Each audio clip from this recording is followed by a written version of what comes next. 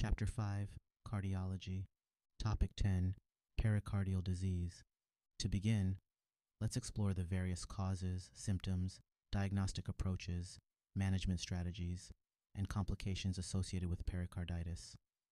Pericarditis can occur due to multiple reasons and is often categorized by its etiology. First, infectious causes include viral infections such as Coxsackie and adenovirus, and can also be induced by Lyme disease. Secondly, rheumatologic or vasculitic causes encompass conditions like systemic lupus, erythematosus, rheumatoid arthritis, and ANCA-positive vasculitis. The condition can also be iatrogenic, meaning it can occur post-cardiac surgery or due to radiation exposure. Other causes include metastatic disease, uremia, and trauma. Moving on, let's discuss the signs and symptoms of pericarditis. Patients usually present with chest pain that worsens when lying flat and is relieved when sitting forward. This chest pain is distinct and may often be associated with a friction rub that can be heard upon auscultation. For the diagnostic approach to pericarditis, an electrocardiogram is essential. In pericarditis, it usually shows diffuse ST elevation and PR depression. An echocardiogram is also crucial to assess for complications such as pericardial effusion or tamponade, conditions where fluid accumulates around the heart, impacting its function. After establishing the diagnosis, the management of pericarditis is usually based on the underlying cause. For idiopathic or viral-induced pericarditis, non-steroidal anti-inflammatory drugs coupled with colchicine are typically prescribed, as colchicine helps in preventing recurrence. In cases where pericarditis is due to uremia, dialysis is the preferred management strategy to address the underlying renal dysfunction.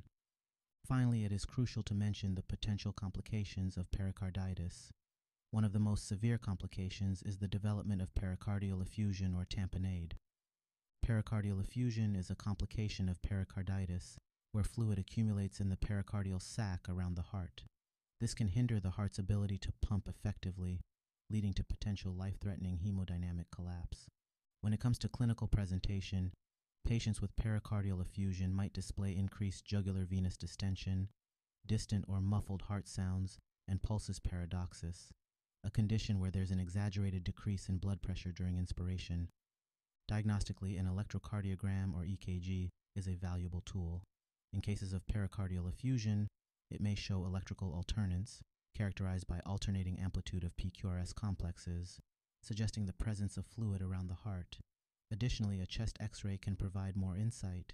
In pericardial effusion, you might observe a globular or water bottle-shaped heart, which is indicative of the accumulated fluid in the pericardial sac.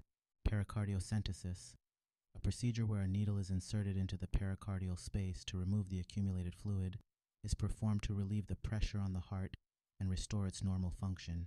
The last pericardial disorder we'll review is constrictive pericarditis. Let's explore its causes, clinical presentation, diagnostic methods, and management strategies. Constrictive pericarditis can arise due to various causes. Tuberculosis is a significant etiological factor, especially in parts of the world where the disease is prevalent. Iatrogenic causes such as post-cardiac surgery and radiation exposure also play a role in the development of this condition. Clinically, constrictive pericarditis manifests with several distinctive signs and symptoms.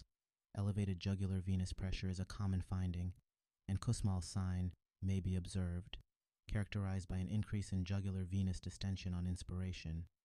Patients may also exhibit pulsus paradoxus, a phenomenon where the systolic blood pressure decreases by more than 10 millimeters mercury upon inspiration.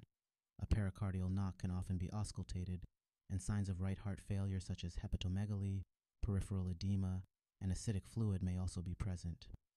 For the diagnostic approach, several tools are invaluable. An EKG can display low-voltage QRS complexes. A CT scan of the chest might reveal rim-like calcification around the heart.